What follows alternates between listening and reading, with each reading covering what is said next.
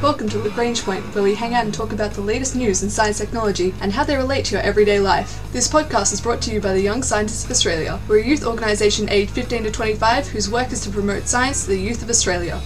There are plenty of big birds in the world, but what bird is the biggest? Well, when it comes to identifying the biggest bird, you need to do a lot of analysing of fossils and bones. But first you need to ask the question, why or how do these big birds occur, and where? What makes Madagascar so special that it can have several of the largest bird species, and how do we classify them? We dive into the giant birds of Madagascar this week. Everyone likes big things, whether it be the Big Dipper up in the sky or the big pineapple up in Queensland in Australia. Large things, maybe something that's an absolute unit, always attracts a lot of media attention. And if you're a big bird, no, not the one that lives on a New York street, but rather one that lives in the real world, what is the benchmark for the biggest of the birds? If we want to be hypothetical about it, you could say that, well, maybe we count the dinosaurs all the way back then as the largest of the birds. But the ones that we have around today, we have things like the emu, the cassowary, the ostrich, they're all pretty large. Or maybe some of the large condors or hawks. We wind the clock back just a little bit to the mighty creatures such as the moa and the haast eagle from New Zealand, we get to some pretty large megafauna birds. But what is the largest bird? Well, we actually have a name for that type of species, because the largest bird species we found are known from a family which we've described as elephant birds. Now, this is the thing that you may have recently seen in the news. Yes, you see, on the island of Madagascar, some very unusual and incredibly large birds used to roam the ground. Yeah, you see, these elephant birds weren't just elephantine in size, but also in nature. These large herbivores used to consume an awful amount of food. But now, after much review and debate, scientists have actually classified and separated out all these fossils, which some of them actually don't date back from too long ago, only 1,000 years. They've classified all these different large birds that were found on Madagascar and have identified a species that rightly takes the cake as the largest bird, weighing in the largest specimen that we found, around 750 kilograms in weight. Now that is quite large, you have to admit, almost a ton, pushing up there with the size of an elephant, rhino or hippopotamus. So what exactly is so special about Madagascar that the largest bird and the second largest bird and third largest bird all ended up coming from there? What makes it so special? And what other large things are hanging out there? Well, we're going to dive into the topic of island gigantism, as well as island dwarfism, and look at a little bit of the biodiversity and history of Madagascar this week in Lagrange Point.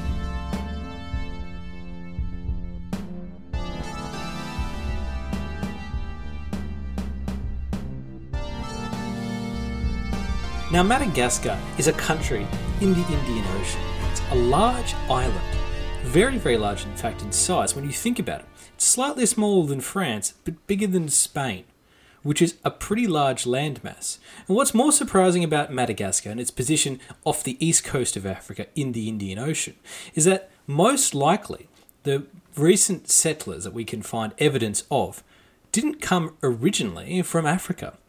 The Austronesian peoples from Borneo setting out in canoes were actually the first to reach that in one of the large waves of Polynesian expansion, which is quite an impressive feat of migration, if you think about it. And that occurred around between 350 BCE and 500 CE. Now, there's a bit of dispute about whether or not there's archaeological remains dating back as early as 10,000 or 16,000 years ago, but formalised settlement was actually established only comparatively recently.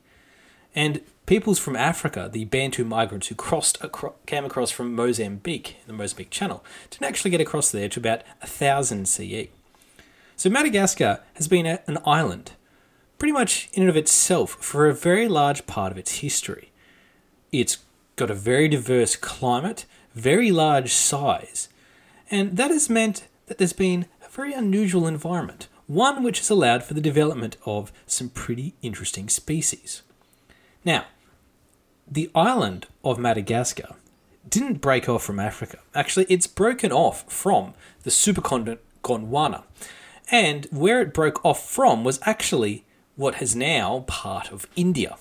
Basically, if you want to imagine the triangle shape approximation here of India, and you got the right-hand side and the left-hand side. On the right-hand side, Sri Lanka broke off, and on the left-hand side, Madagascar broke off and has been growing closer and closer to Africa ever since. But that happened 88 million years ago.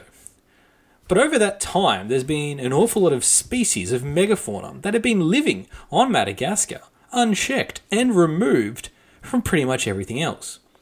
Because of the nature of the ocean currents, the flow and the weather, there wasn't much colonization for species all the way from the mainland of Africa. And all the way over in Asia is a very, very long journey indeed.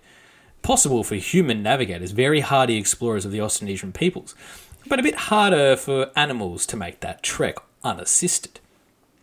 So, with all that in mind, and given its large size and varied topology, Madagascar emerged as basically an interesting example of what happens if you leave species unchecked. And that has led to some very, very unusual development, as well as an incredibly diverse and rich ecosystem.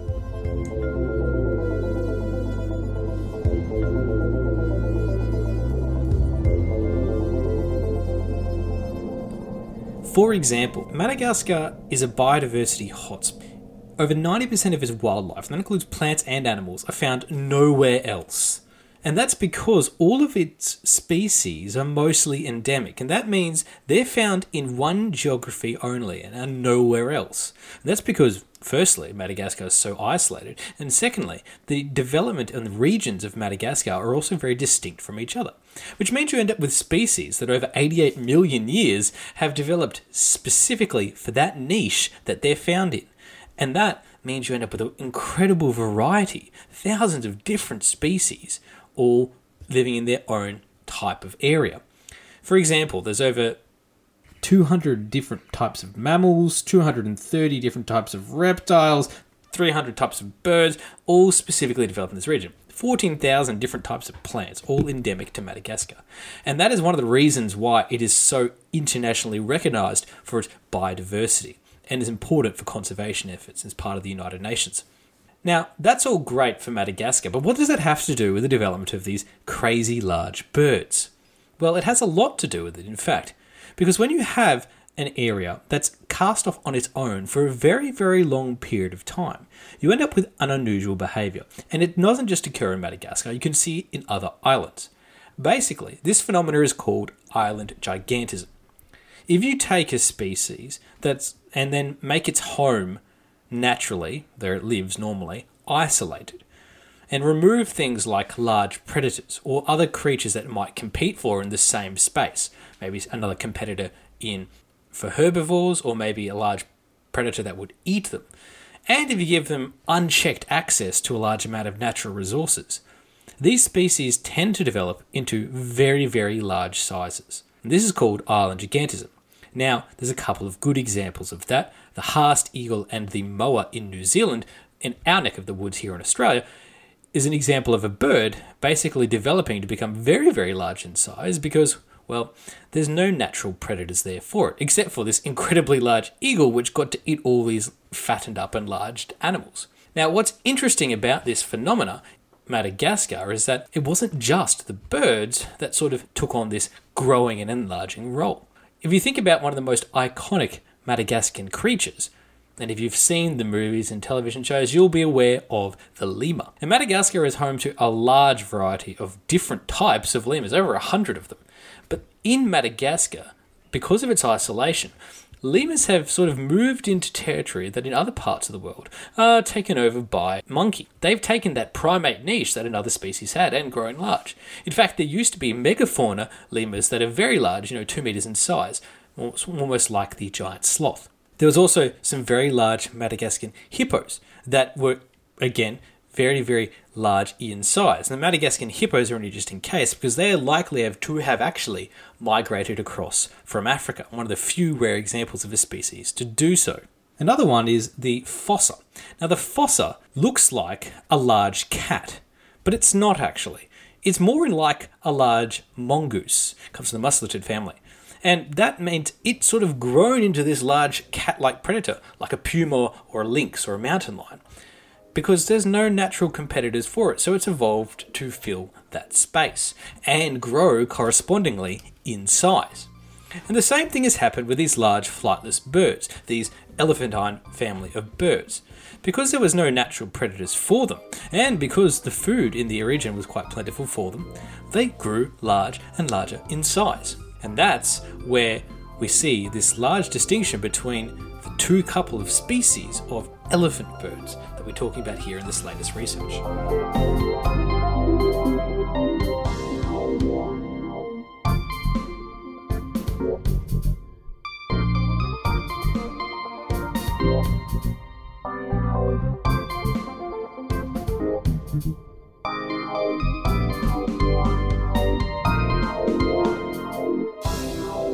Now, when you think about island gigantism, there's also often talked about the opposite direction, island dwarfism.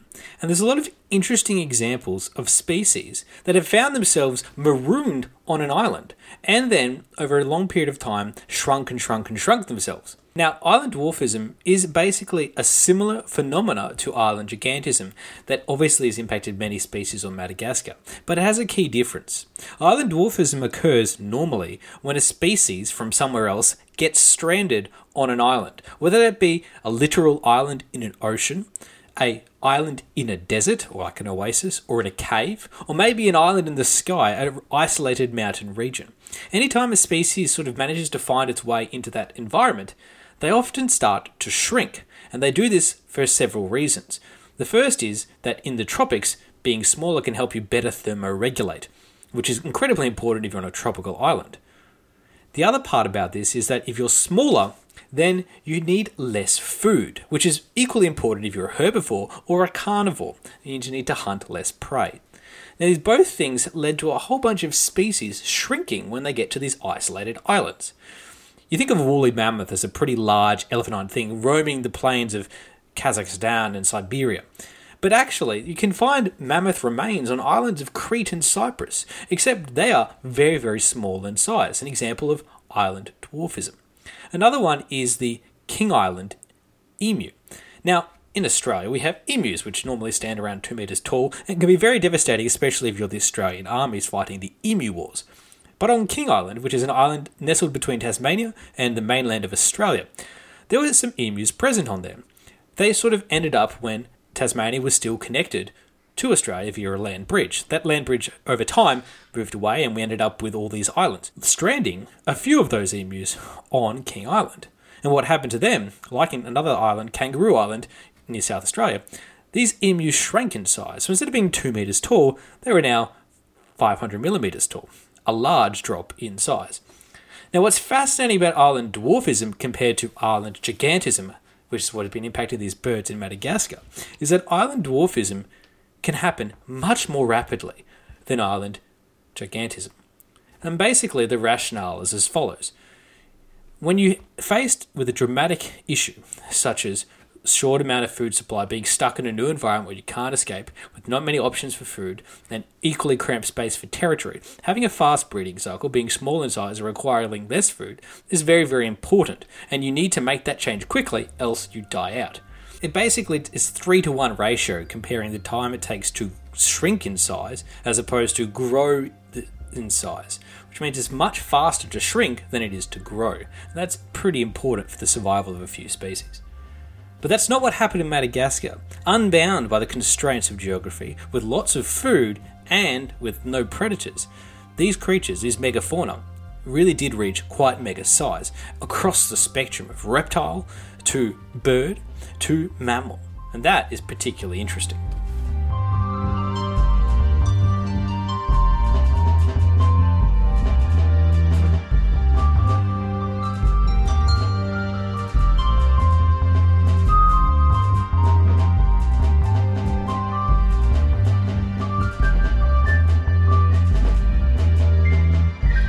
Now, the debate had been raging back and forward for years between scientists and conservationists about how you classify and identify all these really, really large birds found on Madagascar. And researchers and scientists working in international collaboration for the Zoological Society of London's Institute of Zoology have finally, at least in their mind, put the debate about the biggest bird to rest, and they did so in a paper published in the Royal Society Open Science. Now, what they did was actually analyse all of the different types of remains found and use some pretty complex and complicated methods of statistical analysis. Now, up till now, it was previously suggested that there were 2 genera types of groupings of species and up to 15 different subspecies in the category. They called all of these elephant birds identified on Madagascar. Now, by analysing and re-examining using pairs of calipers, tape measures, thousands of bones, and a very, very complex mathematical model, researchers, which were led by Dr. Hansford, have been analysing hundreds of elephant bird bones from museums across the globe to try and identify and classify these into different species. Now, it's interesting because they managed to identify and classify the taxonomy, which is, when we've talked about this before, the way in which you classify species. They found that there are actually 3 genera and then 4 distinct subspecies amongst that, which is the first time we've actually made a real solid reassessment of this family of elephant birds in over 80 years. Mostly because our analysis and information sharing has improved substantially in that 80-year period. Now, the elephant bird family is the Aepyornithidae category of large flightless birds. And they used to roam what was now Madagascar in the late Quaternary period. There were 2 genera, basically groupings of species, called Aepyornis and Mullerinonus. They were previously recognised by scientists. And the first one, the Aepyornis maximus, was pretty much usually considered to be the largest bird. It was sort of identified by British scientist C.W. Andrews in 1894. But now, this even larger species, which has been called Aepyornis titan, was normally often dismissed by scientists as actually just an unusually large specimen, not actually a different species. But researchers from the Zoological Society of London have done extensive research analysis on the bones to conclude that the shape and the size of the bones of this bird aren't just because it's a larger variant of the same species. No. It's uniquely different. So different, in fact, it actually belongs not to the Aepyornis group, but actually to an entire new group, the Vorombae. And that is why it's now called the Vorombae titan. Now, these elephant birds were incredibly important to Madagascar's development, and that's for several reasons. Not only did they keep other species in check, but they also had an enormous impact on the wider ecosystem. All that vegetation and unique plant species were spread, dispersed, and also kept in check by these very, very large birds. And without them, well, Madagascar is still suffering the effects. There isn't a good way to spread seeds across large distances, and some species can get out of hand because there's nothing there to chomp down on them. And what this has helped us prove is that sometimes you need to re-examine some old bones to actually get good information on how a species is made up, and how sometimes scientists ignore, that's not really a great group of bones, it's just a large sample, it's not really a new species. But applying some new statistical techniques and analysing a very, very wide sample set, which wasn't available at the time of the initial classification, can help shed light on an incredibly large and diverse group of species. And just as to make a point, the Vorombae, in terms of its size, could reach weights up to 800 kilos. I think the mean in the species distribution is around 626 kilograms. But that is much larger, incredibly larger, than the mean of the other species that they tried to group it in with, which is more around the 400 to 500 mark. So it just goes to show that if you want to be a big bird, your best bet is to be on Madagascar, because that's where the very, very large elephant birds did roam.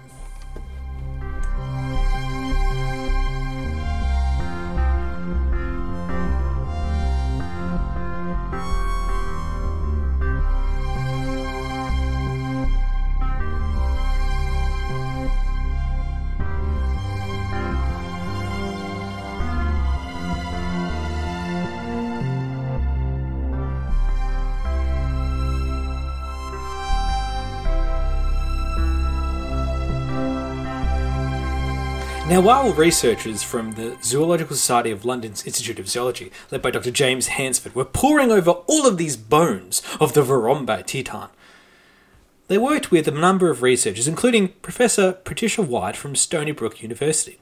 And when they were analysing all of these bones from the Madagascan elephant birds like Aepyornis or Mullerinus, they found interesting cut marks and depressions and fractures along the bones that they were studying. And these are very, very interesting because these are consistent with the hunting and butchery techniques often used by prehistoric humans. So when they noticed all of these strange markings on the bones, the next thing to do was, of course, use radiocarbon dating techniques. And what they found from this is that these birds had been killed at a very, very interesting point in human history.